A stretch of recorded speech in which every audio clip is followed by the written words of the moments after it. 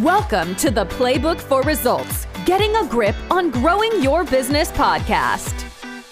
If you're looking for coaching and content proven to get you and your team to the top of their game, you've come to the right place. Grab your team or huddle with them after the podcast and get ready for your host and his invited guests to get you out of your comfort zone and into the growth zone. And now, here is your host, Edward Preston, VP of Revenue Creation, and Cesar Cavadoy, CEO of Playbook for Results. All right, get ready to be informed and transformed by your virtual coaching and value creation specialists as they set the stage for you to perform at the top of your game. Greetings to all in the land of milk and money. My name is Edward Preston, aka EP. Now is the time to tune out all the distractions and tune in to some stimulating ideas, tools, and tips that we will put on the table for you, both for sales leaders and sales professionals that are looking to get to the top of their game. Ladies and gentlemen, thank you for joining me on this journey that we call Getting a Grip on Growing Your Business. Allow me to introduce to you the man riding shotgun with me today, Mr. Cesar Cavadoy. Cesar, good day, sir. Hey, good day to you. Glad to be back here. Yeah, another great episode getting ready to roll out. This one entitled Salesperson versus Sales Professional. Allow me to set the table for today's episode. You say tomato, I say tomato, potato, potato.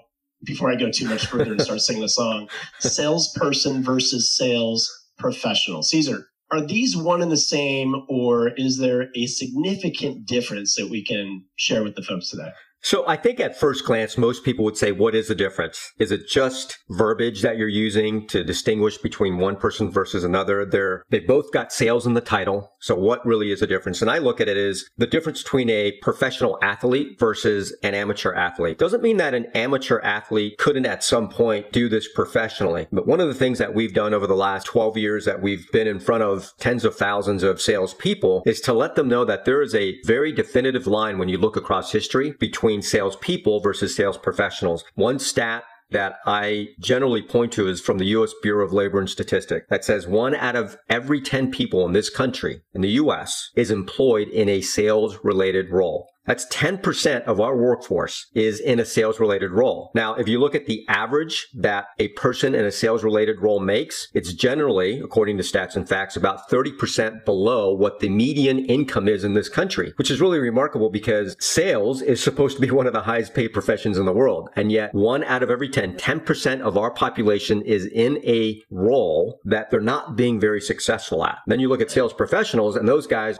that are working to get to the top of the game, they are in the top 1%, 2% of earners globally. And so there's got to be a distinct difference just by earnings alone. But we're going to discuss what's the distinct differences in terms of their attributes and how they approach sales as a profession. Yeah, I mean, sales is such a broad term, right? I'm a sales rep. I'm an account executive.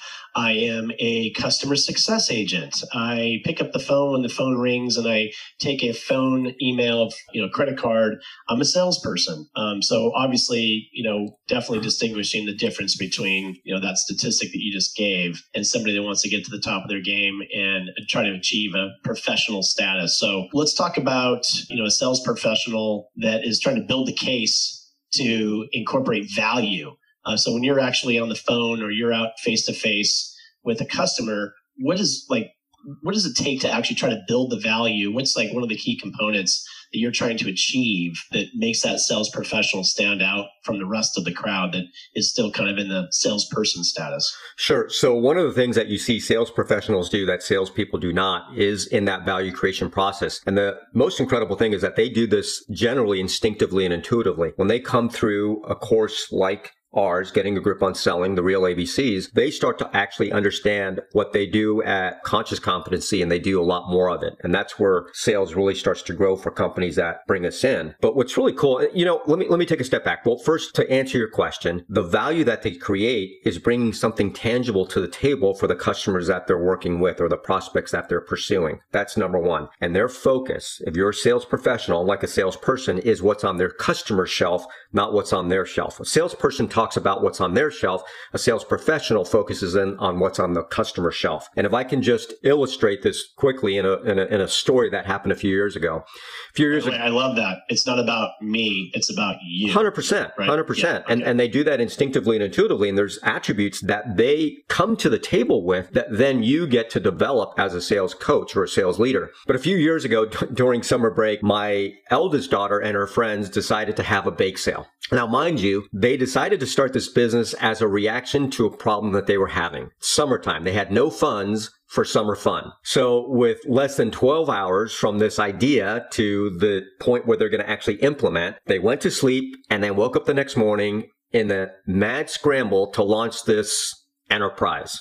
What I understand, right, yeah, exactly, right, yeah, this is a terrible startup story. But what I do understand is that they all committed to making some product for this enterprise, and then all four of them apparently had decided that they would rummage through their parents' home for chairs, tables, and everything else that they needed for this, pop-up bakery that they were going to illegally set up at the local park down the street from our house. So off they went after they'd gathered all their supplies and rummaged through our cupboards, etc. And it just so happened that I was in town that week taking a much needed respite from the 70 plus flights a year that I was doing at that time. And I had planned on spending the day with my youngest daughter. Well, as we're driving out of our neighborhood, I decided that we're going to stop off to see how sister's doing. Now remember, there were four of them. And just as I had imagined, because I knew them well, based on each of her friends' personalities, they had instinctively and intuitively fallen into very specific roles. There was social media friend who was busy texting on her phone and couldn't be concerned with anything else happening around her. There was painfully shy friend who was looking down, hoping that no one would ask her anything. There was Miss Overachiever who was busy calling people over to the bake sale table. And then there was my daughter, who was the creative friend. She was busy merchandising. So we pull up and we're checking out their baked goods. And most people that know me, they know I'm not a baked goods guy, but and my youngest is also very particular about her baked goods. She has one particular thing she likes, and if it's not there, she's not going to have it. Anyway, we thought, look, it's going to be a good idea just to support sister. So we went there, and after some back and forth negotiation, we pulled away with this flat top, dense as a rock, size of a tennis ball muffin. They were trying to sell this thing for $1, and I paid 35 cents for it. Listen, I already paid for the ingredients to that cupcake, so I wasn't going to pay for that again, but I'd happily pay for the labor, which I felt was worth 35 cents. Now, as we're driving away, I asked my youngest daughter, what do you think the issue is? Because they didn't seem like they were selling a lot. So I asked her, I said, what do you think the issue was? Now, one of the reasons that I asked her is to see what a 10-year-old would say about why she thought her sisters and her friends were doing such a poor job at selling. And she looked at me, she goes, quite honestly, I don't know. So I said, well, let me see if I can explain this to you. I said, Sydney, I want you to get me to open my hand. So she took her little hand and attempted to open my hand. Now, this isn't a normal 10-year-old kid. At this point, she was one belt away from her black belt. So pound for pound, she was a pretty strong kid. Yeah. But I had my kung fu grip, and I had resolved in my mind to not let her open my hand. Now, after a few seconds, I said, Sydney, what you're doing is what salespeople do. They're trying to force the transaction. And I said to her again, get me. And this time I added an additional word. I said, get me or convince me to open my hand. So she thought about it, and after a few seconds, she looks at me kind of weird. And we're at a stop sign, so that's critical to remember. But we're starting to roll through the stop sign, and she grabs the door handle and acts as she's going to open the door and jump out of the car. And she actually starts to pull on the door handle. So what do? I grab her hand. My hand opens up, right? And I said, clever young Padawan, right? Very clever. Right? But I said, Sydney, that's also a salesperson. You manipulated me into doing what you wanted. I said, I want you to convince me to open my hand. So she thought about it for a bit and then said, Dad, I'd really like to hold your hand. You and I hold hands a lot, but there is going to come a time where we won't. So let's hold hands. Now, EP, you know me. I'm not the warm and fuzzy guy, but at that moment, right? I wasn't every guy that's got every guy that's got a daughter out there right now is going, oh yeah, that's a good moment right there. I mean, I wasn't just moved to be warm and fuzzy guy, but I was a proud dad who also happens to be a sales coach that was just super proud because she instinctively and intuitively, she perfectly demonstrated the difference to me between a sales professional and a salesperson. Right. And so it's about, Caesar, the key takeaways are manipulation.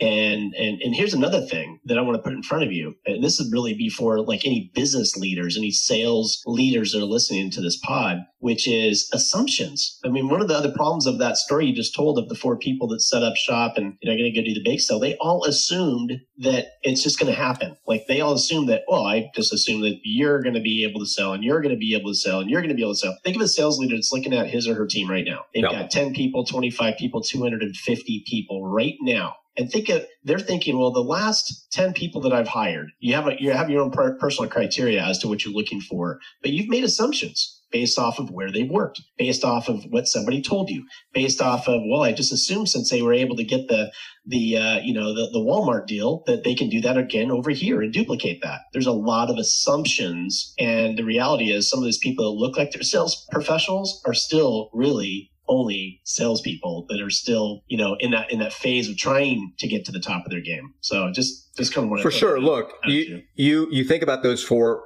folks that were at the bake sale table. You've got a bunch of weeds. How many of them are actually able to produce fruit when it comes to selling, when it comes to connecting a solution to someone that wants to purchase that solution? And there's a specific set of criteria, or what we call attributes, across 4 different areas that we measure for companies. And we've done this for 12 years now, and it's part of our triage process that we do up front. Not because we're mean and we want to see people have their futures freed to go do something else that they have a higher level of aptitude for.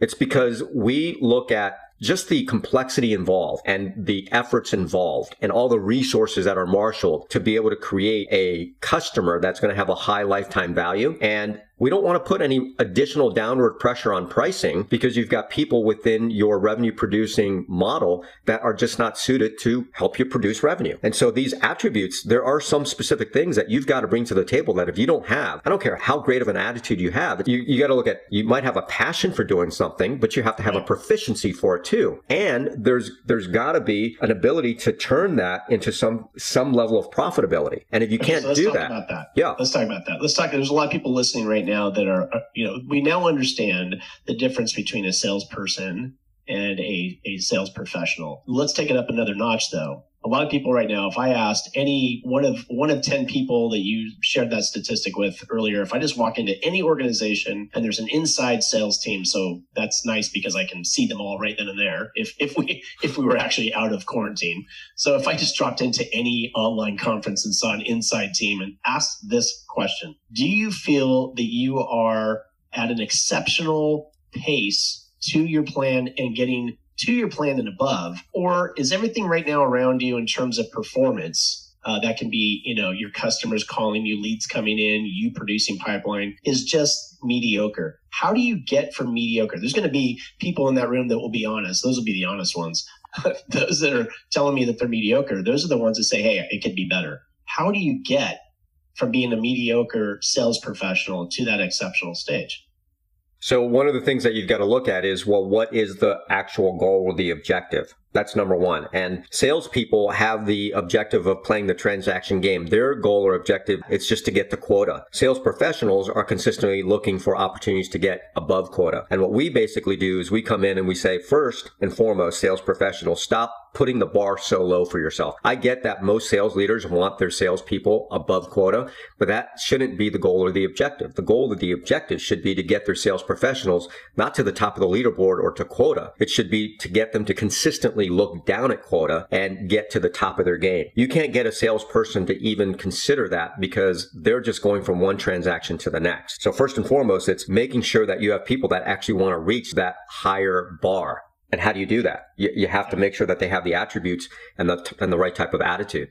Okay, so Caesar, here's a question for you. Sales people, the common salesperson, one of the biggest fallouts is that their sales cycle can take a long time. You have these forecast meetings weekly, and sometimes you start seeing one of their opportunities, one of their deals that just keeps getting kicked to the next quarter. Wasn't that in Q2? Why is it still here in Q4? And I'm not seeing, as a sales owner, as a business owner, I'm not seeing a lot of new activity. I'm just kind of hearing noise. What is it that a sales professional does differently in terms of that sales cycle? How are they able to be more successful that is a differentiator over a traditional salesperson. So one of the things, and this goes back to attributes, and you had made mention of, does a person need to be an extrovert versus an introvert? So let's really think about that, because let's look at Myers-Briggs. I'm an ENTJ. I have been for the last 20 years. But if you break down the percentages, which they do in these tests, I'm right on the cusp. It's interesting to me that for 20 years that I've taken this same test, I continue to be on the E side, but it's like 52 to 48%. Now, ENTJs, 1.8% of the 16 different personality types, versus you look at like an ISTJ, 11.6%. An ENTJ is the second rarest personality type. And the reason I bring that up is there seems to be an equal amount of I's as there are E's when it comes to something like that, where you're profiling a personality. And that doesn't necessarily mean that only E's can be salespeople, because when it comes to one of the attributes which is going to drive the sales process and drive urgency in that sales process, so that you don't have a business owner or a sales leader continuing to look at the same opportunities month after month, quarter after quarter, is empathy and conscientiousness. And we test for that. Look, we've done this for 12 plus years in front of tens of thousands of sales reps, and we have 3 distinct tests that we give in our workshops to test empathy. And we have almost a 99% failure rate when it comes to empathy. People think they're empathetic, but they're really not. And we prove it to them in the week that we do the workshop. They just are not really thinking. And here's one thing that sales professionals do better than salespeople, is that they understand that their solution, because it's tied back to something that's on the customer's shelf, they need to make sure that they drive urgency, because they want that solution in their customer's premise or at their customer's business sooner rather than later. And they figure out with some of the other attributes, critical and strategic thinking, effective communication, resourcefulness, and even in the natural curiosity that they have to tinker in and reach out and extend to other relationships outside the initial person that they were contacting, how to build a business case that will drive urgency in that business so that solution gets implemented sooner rather than later. That's what sales professionals do that salespeople don't. They're like a good physician. If I know you have a problem, right, I would be a horrible doctor if I didn't want you to get treatment for that problem as soon as possible. But now if I was a snake oil salesman, I'd feel a little guilty, or I didn't even know what my product was. I'd feel a little guilty about trying to push something, or maybe not. And maybe that's one of the things that makes the slick, car salesman type folks, that gives us the caricature that we hate about salespeople, right? They're just trying to push something on you that you don't really need. Versus sales professionals, they know, because they've looked across your enterprise, they've looked across your business, they're empathetic, they're critical thinkers, they're effective communicators, they're resourceful, they've got natural curiosity. They know that this is absolutely going to help you. And that's what they use to drive the sales process. Well, Caesar, you just said something a minute ago about pushing. Sales people push their product onto the customer. They're pushing them. Right. Come on. Hey, do you have money? If you can't do it today, can you do it next week? And hey, what if I got you a deal? And hey, how about a discount? And what about this? What about that? It's like, okay, stop pushing. I just told you, were you not listening?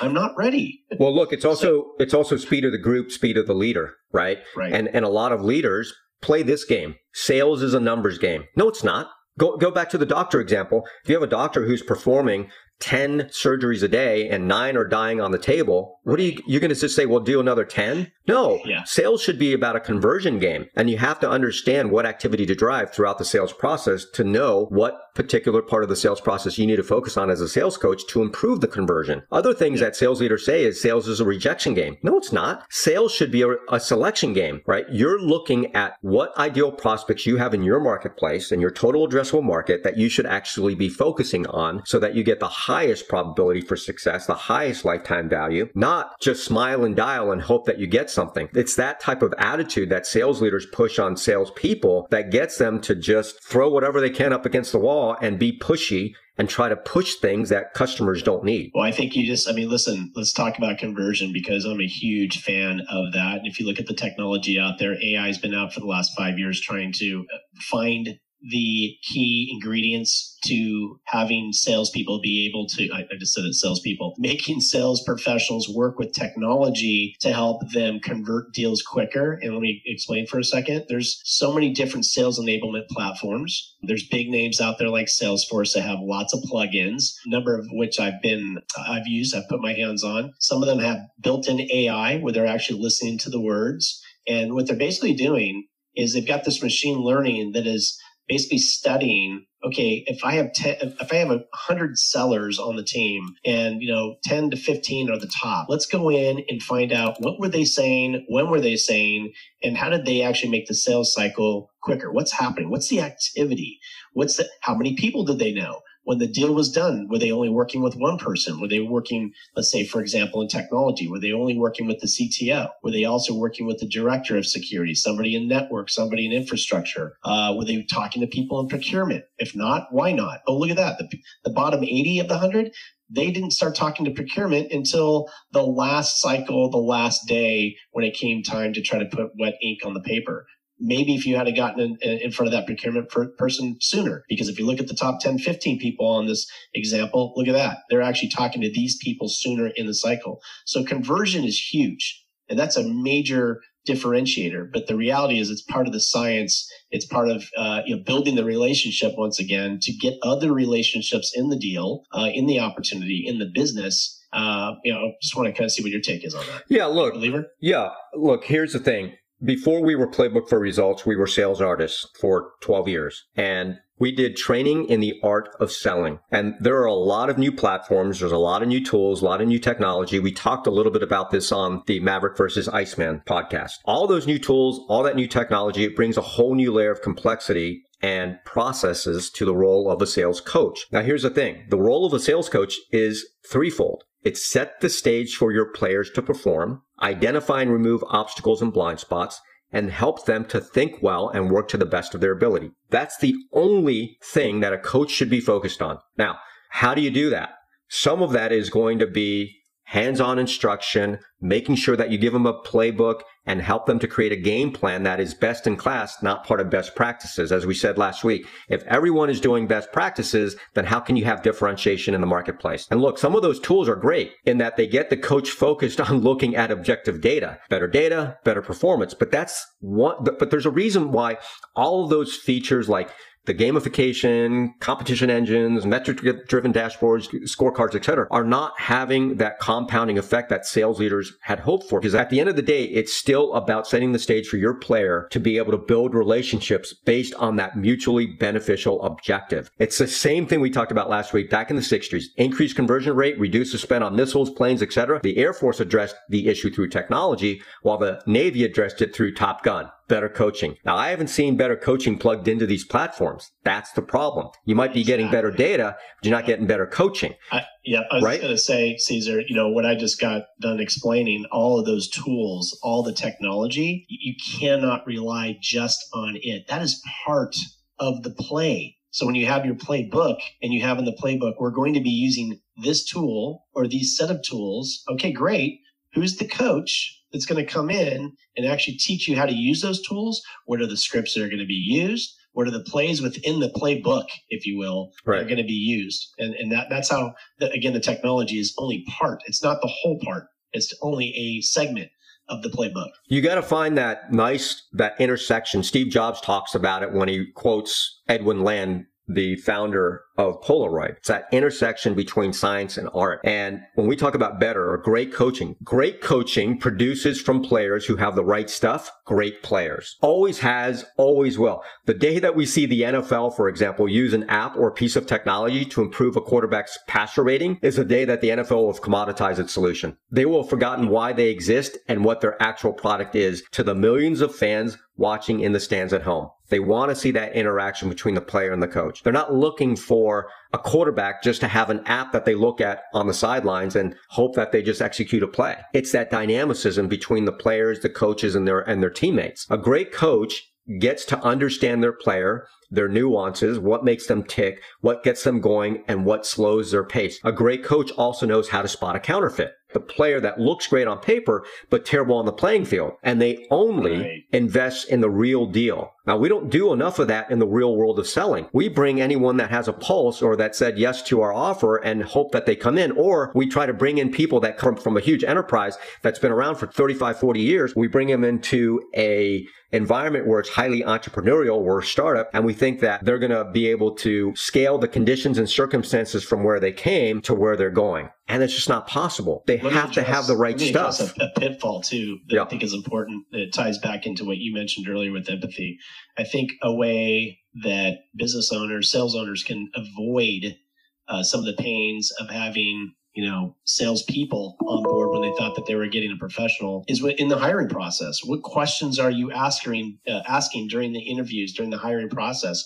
Are you actually trying to seek out specific examples of how they've been empathetic to friends, family, coworkers' needs in their past? Like, are you literally asking that question? Give me an example of where you've actually been very empathetic and helped out a team member. What did you do for them on the team? Give me an example of how you helped them. Maybe if they sit there and they're like looking up, and they just can't think of something, well, you just kind of knocked it down right there. It should come natural if they are an empathetic person. And then another question is have them explain how they actually drove urgency to get something done on their last sales team or on one of their last deals that they were managing.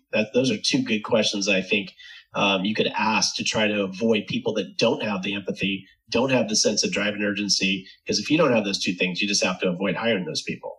Correct? Yeah. And we actually, again, we go back to the attributes, right? If you want to have oranges as part of your product, then you need to get orange trees to produce those oranges. You're not going to hire a bunch of or go buy a bunch of weeds. But that's generally what happens is we bring in a bunch of weeds and we expect them to produce oranges. It's not going to happen. So what are the specific criteria or attributes that you're going to look at the point of purchase? In this case, the point of recruitment to say, I absolutely have an orange tree. There's going to be some pruning. There's going to be some growing, some fertilizing. It's a little fledgling. It's a little orange tree. Yeah, it's a little orange tree that's going to grow big. And so you have to have some care and concern and patience with it. But at least it's going to produce oranges so long as you take care of it. It's a whole different thing when, you're nurturing what it already has contained within it. The juice, as we say, is worth the squeeze. Same type of thing. There are 4 distinct areas that we look at when it comes to sales professionals. And it's not according to what we say. We looked across history. And when it comes to sales professionals, they have a specific type of attitude. They have specific abilities that allow them to work under all kinds of conditions and circumstances, and they bring a minimum level of skill sets. Again, what you just said. What are the types of things that you're putting into your recruitment process to not just attract, but then also to verify that you have the real deal? One thing that people don't do is they don't study the real deal enough. They get them into their organizations once in a while. And as I pointed out in one of our webinars, when it comes to spotting a counterfeit, according to the Treasury Department and the Secret Service agents assigned to the fraud division, all they do exclusively is study the real dollar bill. They study it so intently and so intensely that when they see a counterfeit, they can immediately tell it doesn't look like the real deal. So that's all we've done. We've studied the real deal across history, and we've said, here are the attributes. And then we've said, what are the things that we're going to do at the point of the interview to verify, or in a lot of cases, when we go and consult with companies and we become their de facto standard for growing revenue and building their sales channels, we actually do triage. We go and do an attributes assessment. And generally what we find, EP, is 30% of their people don't even have the stuff. They're weeds, and there's no reason to keep them around. Hate to sound that black and white, but that's just the way it goes. And so now we're going to develop the people that actually have the proficiency and the passion so that we know that it's going to be profitable for them and the business. And that means that they actually have a purpose at that company to be in sales at a sales professional level. Caesar, the last thing I want to touch on today is the word traditional. A lot of people fall into the category of being a traditional sales person. I'll even give some of those the benefit of allowing them to call themselves a sales professional. Now, they won't say that they're traditional, but I can listen to somebody. I often will just go into somebody's demo, usually a competitor, or just any other webinar that I attend, sometimes just to listen to tactics, listen to, what they're using, just to kind of being on this side of the table. It's kind of how you just keep your craft sharpened. Mm-hmm. And I, 5 minutes in, traditional salesperson. Right. Think about the organization that doesn't have a training program where, okay, I'm hired today, and for the next, 2 weeks, 2 months, or that typical 30, 60 days, there's a program in place. You're going to read these books or this collateral. You're going to watch these videos. And I'm talking, let's use the example of like a tech company. And then you're going to go out in the field with Jimmy and Joey. And then you're going to start attending demos online and just be a fly on a wall and just soak up, just absorb everything that's happening.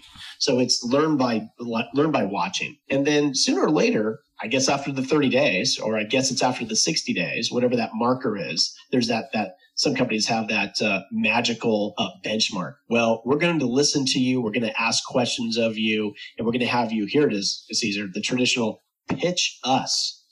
You need to do a demo in front of us, and we're going to drill you, and then we're going to give you the green flag to go forward or not. We want you to continue to be SpongeBob for the next the 2 additional weeks, whatever it might be. That right there that I just described is traditional that's in place. Right. And then what happens is the traditional salesperson does a 15 to 30 minute discovery, shows some slides, tells a story. By the time he or she gets to slide 15, maybe slide 21, think about that. Caesar, the traditional salesperson has probably talked for about 75 to 80% of that first 30 minutes. Now, I want you to think about this for a second. That traditional salesperson has never been taught anything different. Question, whose fault is that? Like, how do you get that person to become a sales professional?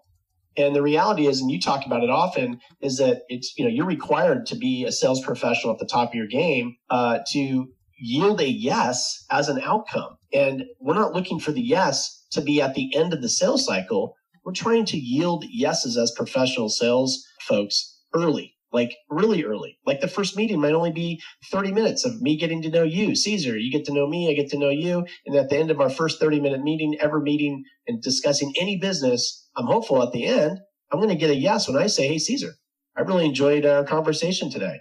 Do you think it would be okay if we could get together next Tuesday or Thursday? I've got a morning opportunity. Let me answer your question real quick in terms of like whose fault it is, right? You've got a player that comes on a field and it's terrible coaching. Whose fault is it? Whose fault is it? Phrase that one more time. You got a player who comes onto a field who's got a passion, absolute passion for the game, and they encounter terrible coaching. Right. Whose fault is it? Oh, they're going to blame the coach. They're going to blame everybody but themselves. Who's going to blame the coach?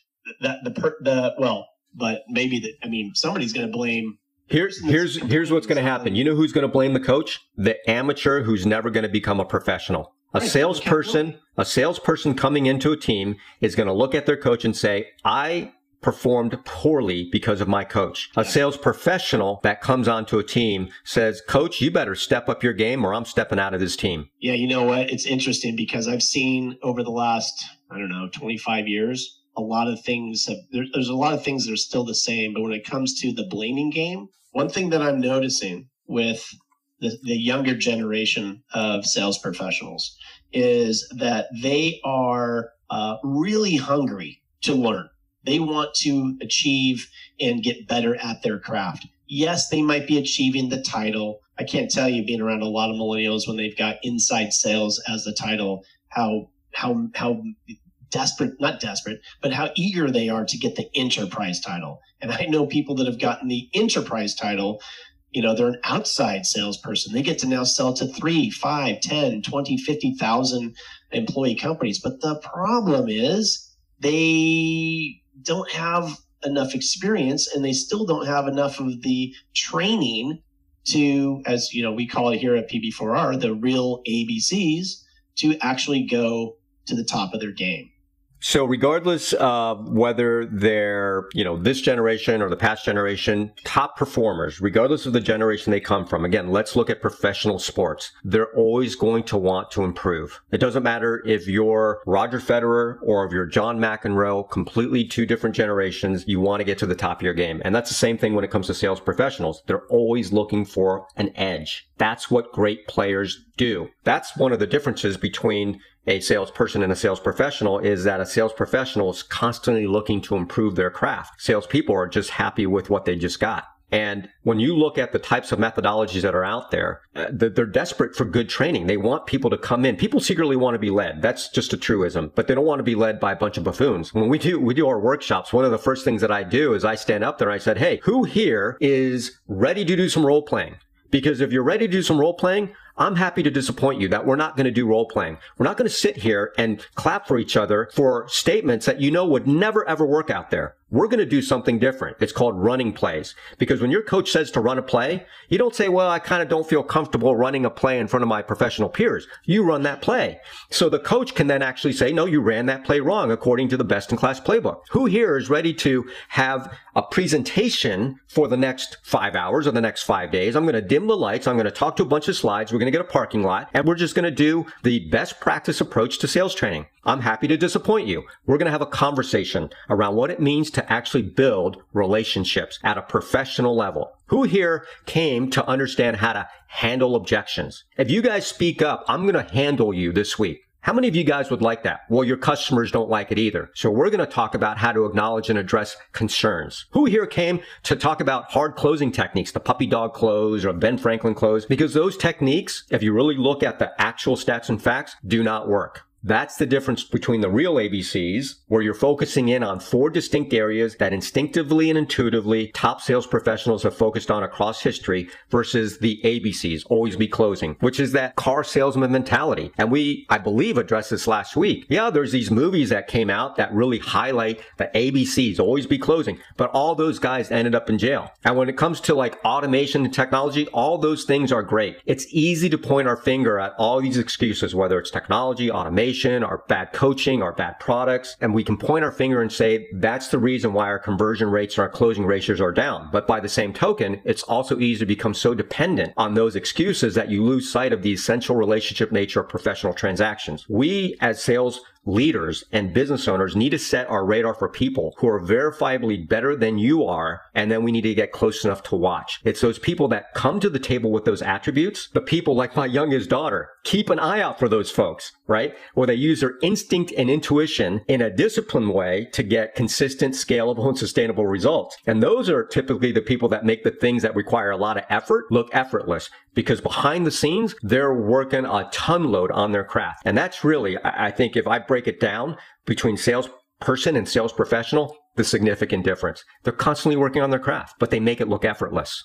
I love it. You brought that home perfectly, and we might just have to ask your daughter to become a consultant for Playbook for Results, because she's got what it takes. And oh, by the way, ABC, not always be closing, always be Caesar. How many times I got to tell you that? Yeah, I appreciate it. Okay. 90 seconds on the play clock. Caesar, thank you so much for helping me navigate through this journey today. It was a good one. Had a good time. Thank you so much. Likewise. We'll talk to you guys next week. Absolutely. We hope you all enjoyed this discussion today and were able to get a grip on what Caesar and I were dishing out right here on getting a grip on growing your business. Stay tuned as we drop new episodes every Thursday. For more information, check us out on PB4R. That's playbookforresults.com. This is where you will find an archive of videos, podcasts, and other tools to help you stay on top of your game. Look for us on iTunes, Spotify, iHeartRadio, and wherever you get your podcast. Please make sure to subscribe, rate, and review.